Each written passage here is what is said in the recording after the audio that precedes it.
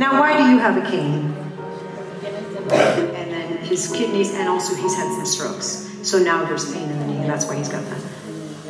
And his what? Left hand too. Weak, okay. Look at me. No more weakness. No more pain. No more sickness. No more disease. We decree healing over your body. 100%. In the name of Jesus, let the glory of God now start to fill this man. Yes, God. Yeah, whoa, whoa, whoa. That was a wave of God's glory. He feels good. How's his knee? Cracked. How's his knee?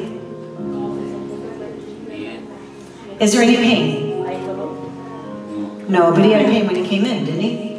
Praise the Lord. Hallelujah. How about your hand? You said it was weak. Is it? No, you're, yeah. Is it stronger?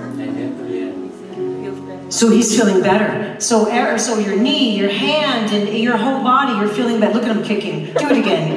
Do it again. Wow. Wow. Let's stand up, man of God. Let's give God the glory. He's the healer. Amen. Praise the Lord. Inviting her father to come to the service. Father God, the overwhelming presence of the Lord upon her life. Favor over you.